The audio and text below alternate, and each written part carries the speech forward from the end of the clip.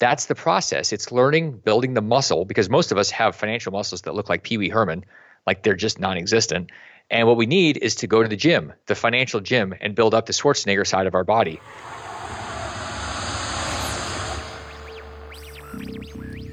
I spent the last 10 years teaching corporate America leadership and teamwork.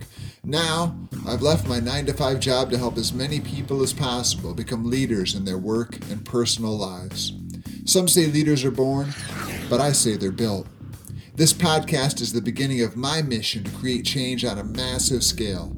Join me and follow along as we explore leadership, teamwork, and growth together.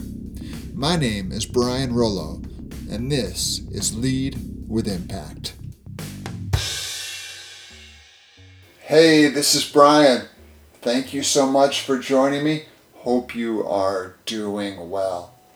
We have an interesting topic to talk about today, and this topic applies to you and it applies to me, and it is money. That's right, we're going to be talking about money, but not just money, the freedom that money can bring us to live our lives the way that we want to live them, and the kinds of decisions that will either enable that freedom or make it very difficult. And to talk about that, we are going to bring in Damian Lupo as our guest today. Damian is the best-selling author of more than 11 books in personal finance and money thinking. He is the host of the Financial Underdogs podcast, the owner of 50-plus companies, and the founder of his own martial art, Yokido.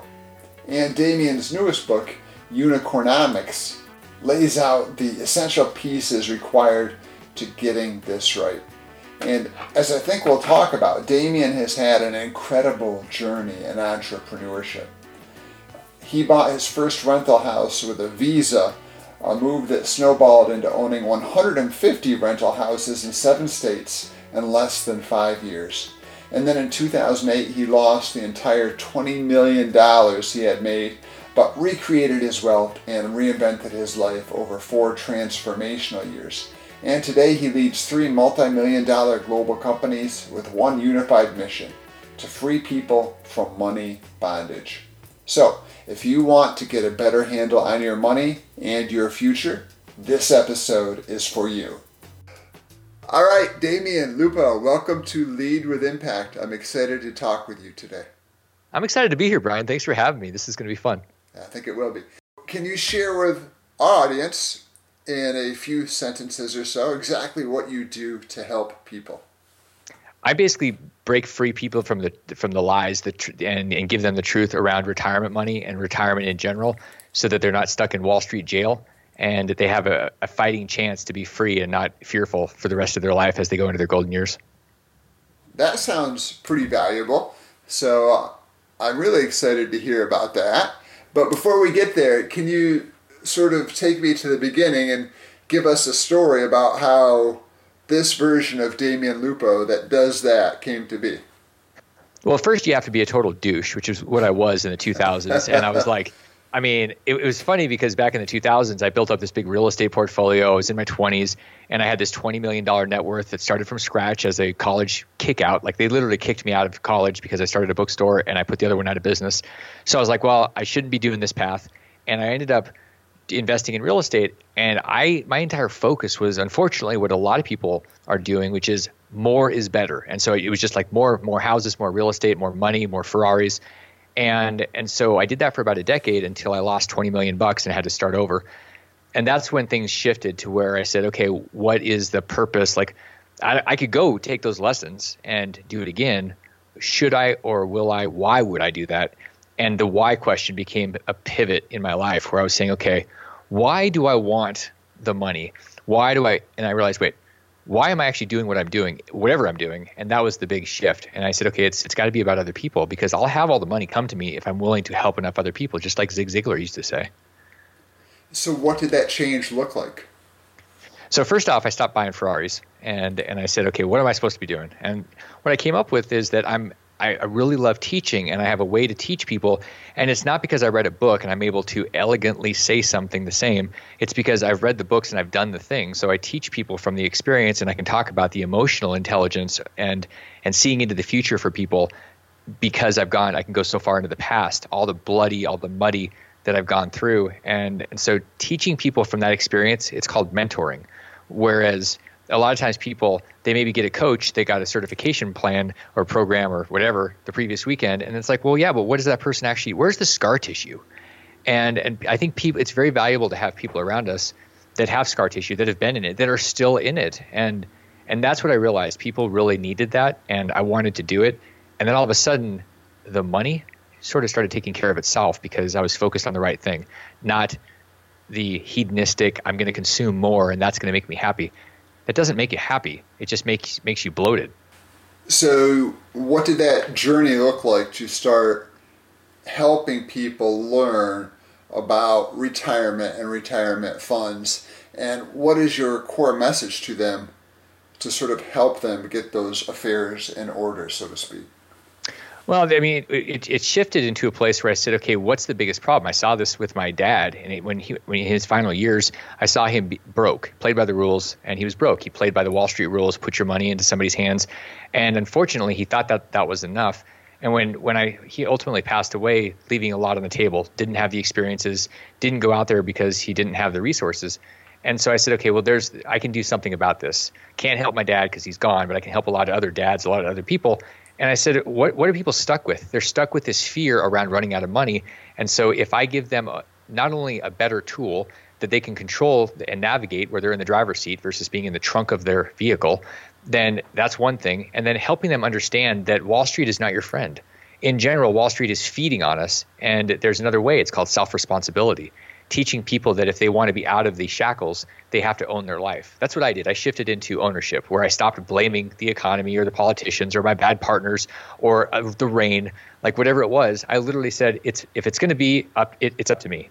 And so that shifts us to a place where we can do something. And when people come into my world, that's the first thing I'm asking. Are you a victim or are you self-responsible? And if I feel the self-responsibility, they get to work with me and I get to work with them. It's very cool. Working with the victim sucks. So I don't do it anymore. Now, don't you think that a lot of people, I don't want to use the term victim, but just feel unqualified to even think about the subjects that you're talking about, and they would just rather leave it to some nameless, faceless entity to take care of all of that, because they're worried, A, that it's too complex, and B, that they would just mess it up if they became involved? I totally agree with that. And it's a justification for being broke and afraid. And the reality is there's something it's a 4-letter word called work. There isn't anybody that can't become financially free. There's not anybody that can't actually control their future if they're willing to do the work. I can take anybody at any second grade education, literally, and in 5 years be financially free. It doesn't happen in 5 minutes or 5 months. It's allowing seasons to happen. It's being a good gardener, a good steward, a good fiduciary of your own wealth, and people have to be willing to engage it. It makes me mad when I hear people say, well, I'm not a numbers person. I'm like, all right, well, do you want to just be a victim? Because those words that you're talking about is really a justification to not do the work. I just look at people and I say, look, you're lazy. If you're not willing to do the work, because you can learn things. You're not a monkey. And even if you were, you could probably do this because you're choosing not to. And most animals don't have that choice. They just base its reaction. Human beings have a frontal lobe. We have the ability to choose and design and look into the future and vision and actually take action on it. And yet most of us sit there and go, I'm not going to grow any higher than I am. It's like, wait, in nature, what does that except for humans? We're the only thing that stops growing or stops doing before our potential is reached. It's kind of depressing when you think about it, but it's a choice. I had a conversation not long ago with a previous guest, and we talked a lot about unfollowing the script is sort of his phrase, and he uses it in a little bit of a different way than my mind is applying it to our conversation, because it sounds like financially, and I know financially there's a script that a lot of us are expected to follow when it comes to IRAs and 401ks and mutual funds and all those things that I think you're sort of touching on. And so am I right that sort of unfollowing that script is part of this? It's a huge part of it. It's saying what might be the script, what might be the possibility, and then it's saying, okay, who do I need to learn from? Because we have all this intelligence inside of us, and one of the greatest intelligence is connecting with other people instead of saying, okay, well, if I saw it in black and white in the Wall Street Journal, then that is the plan, and that's the script. Whatever the marketing is what I'm going to follow. So it's literally asking better questions. And the greatest thing is, if you don't even know what questions to ask, there are tons of people that are around. The whole world is connected. And there are people that can ask questions and help you navigate. It's called borrowing their confidence and borrowing their certainty. That's the value of other people. If you try to do it on your own, worst thing, Brian, is when people are too smart. Like, unfortunately, a lot of doctors, especially a lot of male doctors, I've seen this. And I have a lot of doctor clients, but I've seen so many doctors that are, they know that they can save lives. And so they go into the financial space and they're like, yeah, I know it because I've got a really good advisor. I'm like, you have somebody selling you mutual funds. That person's not advising you, and you're too arrogant to actually say, what do I need to learn, and be a part of the conversation versus just thinking you know everything. So when people's egos drive them, they turn into me in 2008. They go off a cliff because the ego is not going to serve you if you're letting it drive you into arrogance. Right. So when you work with people, Damien, are you helping them generate more income now, or are you helping them with investment advice? In other words, are you helping them create money, or are you helping them figure out how to handle that money, or some combination?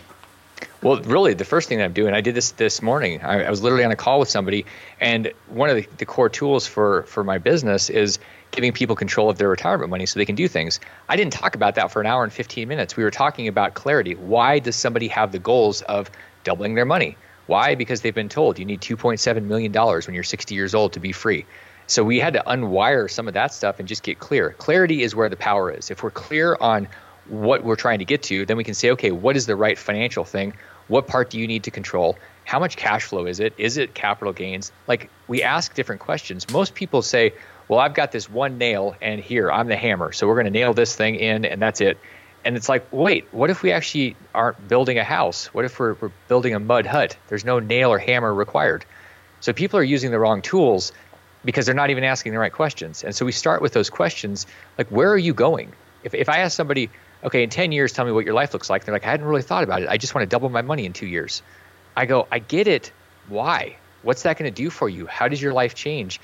And they realize, wow, what I really want is I want my time. And how do you get your time? You have assets paying your life. And once that happens, you can do whatever you want. And that's the big shift, getting clear on why you're doing what you're doing and where you're going.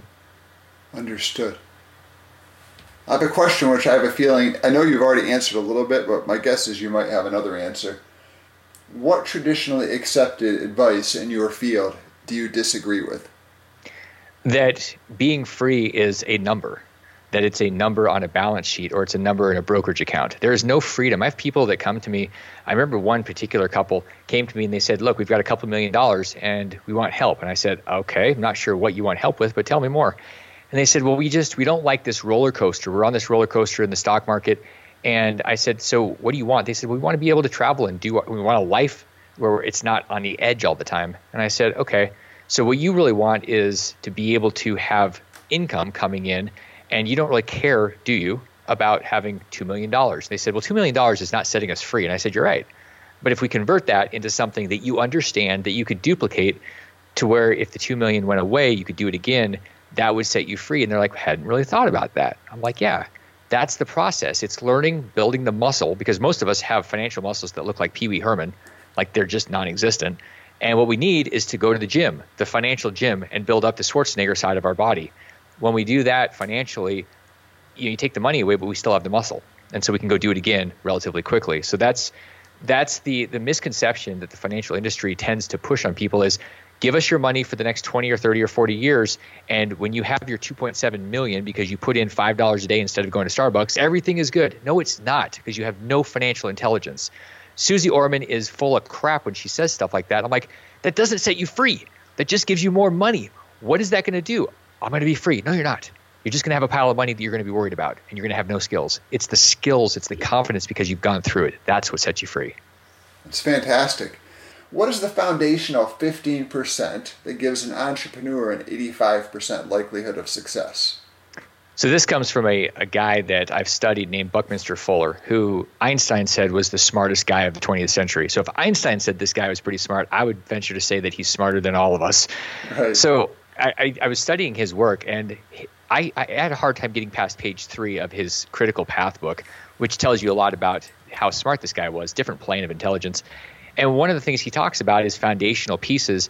And I didn't really get this. It took me starting and running 50 plus companies to really understand at a different level what this means. What it means is if you get the first 15% right of anything, business, relationship, there's an 85% likelihood that that thing is going to work. Like in business, if the market actually likes your thing, if you get the foundational part, which is the first 15% of your efforts, if you get that right, you have a mission, you've got your values, you've got the right team, you understand your minimum viable product. If you get that right, you are really, really on track. If you miss those things, you've got an 85+% likelihood of crashing and burning, even if the market likes your thing. So a lot of tech startups don't have the foundational 15%. They have a really cool widget. And then they go, the market, it didn't work. No, it didn't work because you didn't have your foundation set up. And so I wrote Unicornomics. It's a mini book, and it's a half-hour read, and you're like, oh, what I wrote that book so that I would make sure and get all that stuff done on any venture I created. It was kind of to protect me from me because I get so excited and I want to go do something. This foundational stuff will give you a chance at success, whereas if you don't do it, likelihood is you're just going to get burned. So what makes up that 15%? Yeah, there's 5 pieces that are baked in. Part of it is the blueprint. It's the things that it's your vision for where you're going. It's the metrics that you're measuring. It's understanding your capital stack, because a lot of times everything is there and you don't have the capital. You run out of capital and then you're dead because everybody leaves. I've had that happen where great idea, we just didn't capitalize enough. And what that means is we didn't have enough money, so we ran out and our thing didn't happen fast enough, and so everybody left. Well, that's what happens in business if you don't have the capital. So it's all those different pieces, and some of those I just had to really deeply think, what was the problem in this business? Why didn't it work? And I was like, oh, because nobody knew which direction we were rowing, so we were kind of going in circles. Why did that not work? We weren't measuring the thing. Why didn't that work? Things were missing in each one of them. So it's funny because it doesn't have to be complicated. If you look at some of the books that are out there, like Peter Drucker's books, super smart people, but super hard to actually read and digest all of it because it's so much and so complex. The idea here is, and it's a very hard thing to do, to take complex things. Robert Kiyosaki is brilliant at this. Complexity turned into simplicity. Most of the system is about turning simple into complex. Wall Street, great at that. It's like, look, you're too stupid. This is way more complex than you're ever going to be capable of, so give us your money. And I like to say, look, here's the complexity, boiling it down, you can understand it, now you can take action. Unicornomics is meant to say, here, piece by piece, play by play, just do these things one at a time. And if you do those things, I mean, you'll see it in the book. And if anybody wants the book, go to unicornomics.net and I'll send you a copy of the book. Like it's really a gift to you, so you don't have to go start 50 companies and then trip over yourself and blow off your knees in the process of making all the mistakes. And then I see you also have spoken about the green and red arrows of wealth. What's that all about? So if you ever watch the news, especially CNBC, but really kind of any of them, there's always, well, now everything's red. Like everything's a red alert. Like it's going to be a sunny day tomorrow. Red alert. It's again going to happen. Like, oh my gosh, because it's our the way our brain works. We've got these things, the reticular activator and the amygdala, and it's like our primal instincts are being run and they're being triggered. So when you look at these at the news, financial markets, when they go up, there's a green arrow because it's go, it's yay, everything's happy. And the red arrow is when things drop. So what people tend to do, like the folks that came to me and said, we have $2 million. I said, what was the problem? They said, it's a roller coaster. One day we see green arrows, we feel richer and everything is good. But we realize tomorrow we may see a red arrow. And so we're worried that it's going to drop. And so our wealth, we're not free. We're literally stressed out and stranded behind bars that we don't control. And I said, okay, so getting out of the thing that's with those arrows is about taking control. When we shifted them from that stock market mess into a place where they had control of their money and they started buying things like real estate where they actually understood it and there wasn't an up arrow or a down arrow, all of a sudden everything calmed down and they could live their life versus watching the news, watching the market, looking at the app. That crap is stressful. Is that part of your core message, taking funds that are maybe accumulating but causing stress and turning them into assets which are more reliable and then in turn produce income? Yeah, and the big picture around that, the big message is we're shifting from a lack of control where you get to be a victim and you can blame somebody for whatever happens to a place of responsibility where you are in control of the money and it doesn't really matter. If you're investing in stocks, cool. Understand why you're investing in it, where you're investing, understand the companies. If you just throw your money at something and say, I hope it works, you're just smoking hopium. It's not a good strategy. Like, it's really not a good strategy. You'll be really high, but you'll be really stressed. So it's not going to calm you down. It's going to stress you out. And so it's a fundamental shift into saying if it's going to be, it's up to me. I'm going to go do it. I'm going to do the work to figure it out. And we're not trained to do that because the fees are way better for institutions if they can just convince you to give them all your money, and then walk away and don't call them because they're golfing. Like that's kind of the system. It's kind of how it's set up. So once we realize that, we say, well, okay, what's a better plan? Better plan is for you to have a plan. Because right now you don't have a plan. You're just literally following along like a sheep or a lemming, off a cliff, like buffaloes in South Dakota. And that's not going to end well. It's going to end with a big splat. So we've got to be smarter than that, and it starts with responsibility. Now, as we speak in the summer of 2020, the financial markets have been, shall we say, a little bit turbulent? A little bit. A little bit. Does your advice change based on what's happening now in a time of really severe economic uncertainty? I think it's more important now than ever before. The advice doesn't change because there is no situation where somebody shouldn't become more self-responsible. 0% chance that is the wrong advice. And that's hard. It's hard to say this advice applies to everybody always. It's like a universal truth. Because there's no downside. People ask me, what would change the world? How can we get away from rioters and protests and things that, people are hurting people and wars? I'm like, you know what? If everybody's self-responsible, it changes the energy of the world. And when they're victims, they're blaming people. They're trying to take things. They turn into communists. Like, it's really bad. Communists are not self-responsible, by the way. So if you go self-responsible, you turn into a very free market where a lot of people are focused on freedom and liberty and natural rights. That's what I believe in. And at our core, I think most people would like to do it. The reason people don't do it is they want to inflict something on somebody else. But when you ask people, do you want to be less free? They go, no, I just don't want to, I just want to have things from that person. And so I think fundamentally we're all on the same page. Sometimes we just lose our belief that we can actually have that happen. We think, oh, it's not possible for me. So the only way I can actually be happy or free, to operate is by taking somebody else's thing. That's the sad part, when people just stop believing that it's possible. That's what you should believe in anything. You shouldn't be hoping that it all works out. You should believe in yourself and go take action based on being responsible and saying, it's me, it's up to me. And everything that happens, I get to control how I interact with it. It's no more blaming, no more justifying. That changes everything. And this is going to mirror what we talked about earlier a little bit, but I want to come back to it because I think it's so fundamental to this conversation. It's just been my experience, and I come from financial services. I don't know if we talked about that. I come from the financial services world before I left to become a consultant. I think that people always say there's two things that they've been taught never to talk about: politics and religion, but money might be number three. And a lot of people just are not comfortable even having a conversation with someone about this. And maybe it's not even taking responsibility, but just sort of culturally this message that this is not for me to worry about. And maybe not even really what I should be talking to other people about. So how do you overcome that mindset? Well, the first thing is just understand if that's part of your thinking, and I think that's a very rational thing to say, you've been lied to. Right now, in general, the financial markets, the reason that they're so weird is because they're so manipulated. Like, there's nothing that makes sense because the Federal Reserve is pumping so much money in. I mean, the central banks are buying stocks and bonds from a free market. That's crazy. So they're doing that to save everybody. Well, how do you actually value something, or how do you make a decision?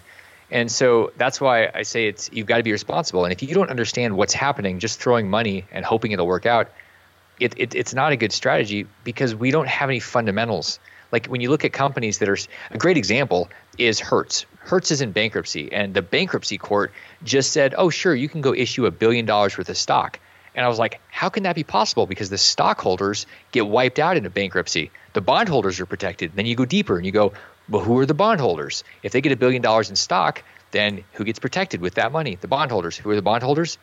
The central bank, the Federal Reserve of New York, is a major bondholder. So people that are investing on Robinhood are going to get wiped out so that they can protect the bondholders for a company that's in bankruptcy. When I talk about like corruption and scams, people are being ripped off because they're just following the herd.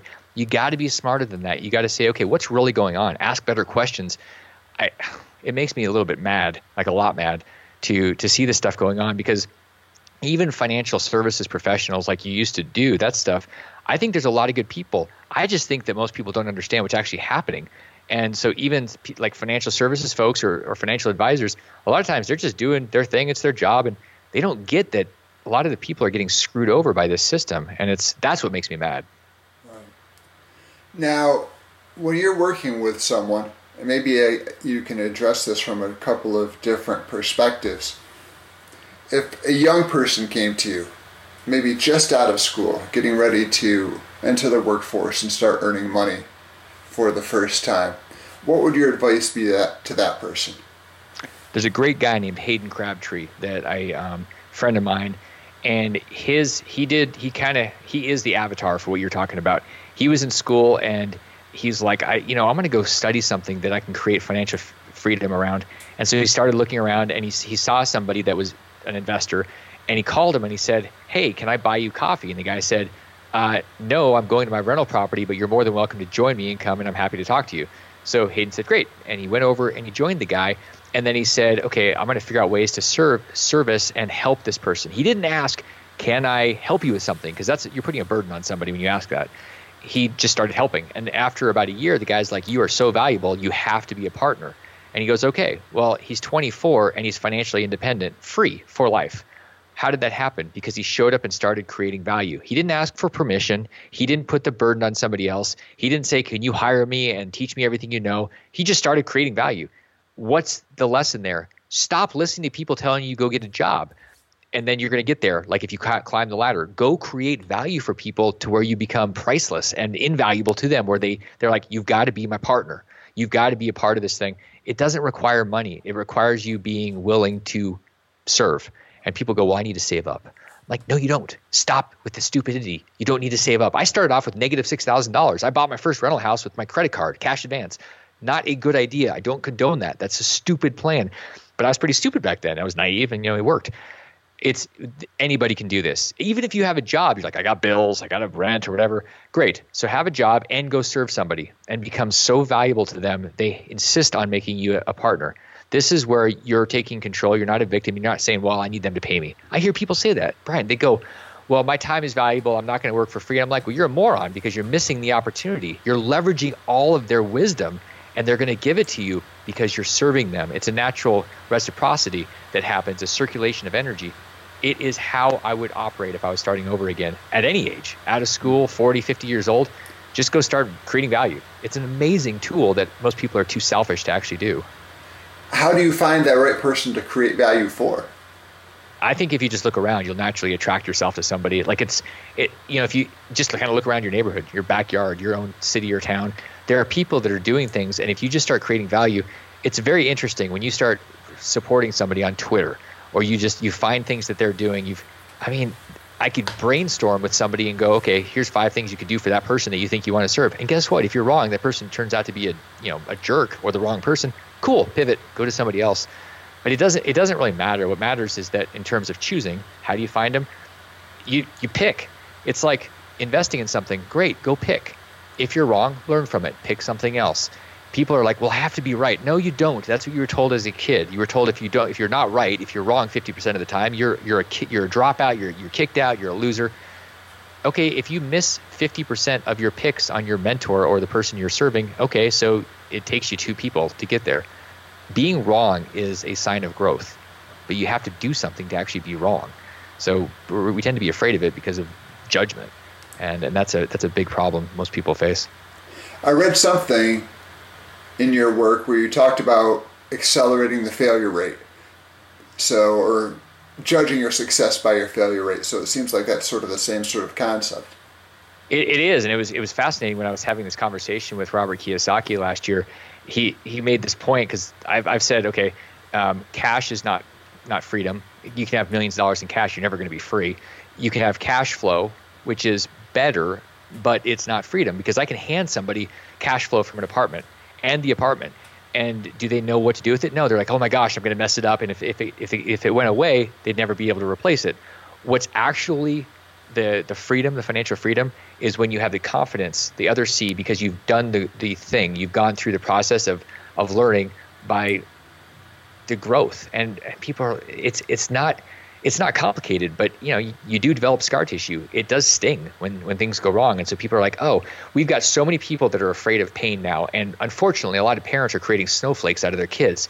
And they're like, oh, I don't want my kid to get hurt. You're setting your kid up to be a complete disaster by doing that. You want your kids to be hurt. You just don't want them to die. And people are like, oh, no, I don't. Yes, you do. That's how you grow. When you stretch, there's a metamorphosis that happens. Like, do you think the caterpillar feels really good when it's turning into a butterfly? That crap probably hurts, but it keeps going and it turns into something better, bigger, what it's supposed to be doing. And for us to say, well, we don't want to have the pain, you're missing the point. That's where the growth is. Right. A couple more questions. First of all, I talked about the perspective of a young person, but a lot of the people that I talk to are, say, mid-career, where they are still new enough and have enough time left in their career that they have a yearning for something else, but they're far enough into it that they're afraid to stop doing what they're doing. And so how would you help someone like that? Well, when we used to have sports, which we don't currently have right now, there's something that happens. We see a team and you can see they're up and they start playing not to lose. They go defense. And what happens? They pretty much lose. And so that's what happens with that mindset. You play not to lose. Okay, I'm already far down the road, and I don't want to switch because I'm already in the middle of this thing, and you're not playing to win. And that's the shift. You have to decide: do you want to play defense, where you're playing not to lose, where you're basically tiptoeing safely to death's door, or do you want to really go for it? In your last moments, your last breath, your last days, are you going to say, I played all out and that was spectacular, or are you going to say what my dad did a few weeks before he died? God, there were so many things that I wanted to do. You tell me which one's hell on earth and which one's a life well lived. I can tell you it's a really easy choice when you look at it from that perspective. I agree. And the other part that I would add to that is things become really dangerous in corporate America when you stop creating leverage for yourself. And I've seen that many times. Two people just get comfortable and I'm just going to ride this out. And they stop creating that leverage. They stop creating that freedom of, those options for themselves. And at the same time, they're making themselves a less attractive option for the company that they are with, because they are seen as someone who doesn't have the leverage to go do anything else. And that happened in 2008 and 9 a lot. It's happening right now. 40 million people are unemployed, the recent numbers. Back in 2008 and 9, there were a lot of people that were making $200,000, $300,000, $500,000, and all of a sudden the market said, yeah, you weren't really worth $400,000 or $500,000. And they're like, I can't even find something that's making me $100,000 now. And so a lot of those people got fat, dumb, and happy. They're just like, sitting there watching football and eating Twinkies, and everything was good, getting that paycheck. Well, the market's going to have another perspective. And if it hadn't happened yet, it's coming. So you've got to continue to create value. You've got to be thinking. You've got to be growing. The universe doesn't do static. It's either you're growing or you're dying. And so the question is, if you don't know if you're growing, you're dying. And if you're dying, you're not going to be very attractive to companies that have to be more competitive and more streamlined. You're going to end up being the fat they trim. So ask yourself, how am I growing? And if you don't know the answer, get help quickly. Yeah, I love that. If I had to ask you to create an impact statement, and you probably already have this, but by impact statement I mean a 1 to 3 sentence phrase that describes the impact you want to have on people, what would that be? The impact I want to have on people is encouraging them and giving them the confidence in going out and making mistakes, so that they build that muscle around the certainty that they have the ability to create freedom. It's not about giving somebody a tool or a skill. It's literally helping them understand that they can create, and the confidence lasts once you've done something, because you rely on your own experience. So that's really the mission, is to break people out of the jail and the shackles where they don't know or don't trust their own abilities. It's giving them the ability to take that first step, and then the ability to say, oh, I can do this, and I'm going to do it, and then they go do it. I love that. Where can people find you online? Best place to find me is Financial Underdogs. Financial Underdogs is my podcast. It's the place where I teach. The teaching tools are there. You can find my books, and ultimately, that's where the best of me ends up going, because I'm sharing the raw truth about my perspective on life based on my experiences. And so, I mean, if there's a place for digital Damien, it's financialunderdog's.com. Great. We'll include that in the show notes, as well as the other link to the book that you talked about earlier. And awesome. last question, what does the future hold for Damien? You know, that's what a friend of mine a couple of years ago said. It was either his grandfather or grandmother told him that he should retire as early as possible so he could spend the rest of his life figuring out what his purpose was. And so a lot of people say, oh, retirement, then I can go drink pina coladas on the beach. And I go, that's not why you're here. And so my vision is not to retire to stop doing something. It's to take money out of the equation for me and other people, and to continue to teach. I mean, there's a basic human need about contribution. We all need to contribute to something. If we're just hedonists, like I was for about 10 years, then the universe eventually says, nah, you're just consuming resources with no real benefit to society. So the future holds a lot of lessons. I'm going to learn a lot by helping a lot of people and trying a lot of things and just growing that confidence muscle based on the experiences. So you're going to end up either loving me or trying to get me out of your inbox, because I'm probably going to show up because I'm on a mission to break a lot of shackles. That's phenomenal. Damien, thank you for being here. This has been an outstanding conversation. Thank you so much, Brian. It's been a pleasure.